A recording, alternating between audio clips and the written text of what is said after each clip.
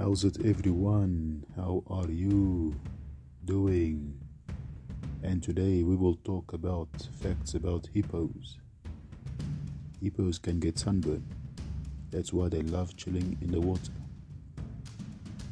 A group of hippos is called a bloat. Sometimes up to 100 members of bloats. Hippos are one of the large animals of this planet. A male hippo can weigh up to 7,000 pounds, where a female can weigh up to 3,000 pounds. Hippos can't swim. They just like chilling in shallow waters. Not to get sunburn, of course. And they hunt at night. Calves can suckle underwater from their mamas. Hippos are vegetarian by nature. No one has seen a vegan hippo yet.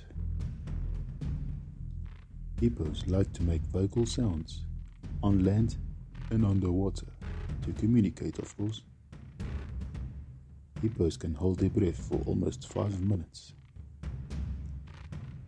Pygmy hippos are endangered, because of humans' actions such as hunting for their skin for leather and deforestation.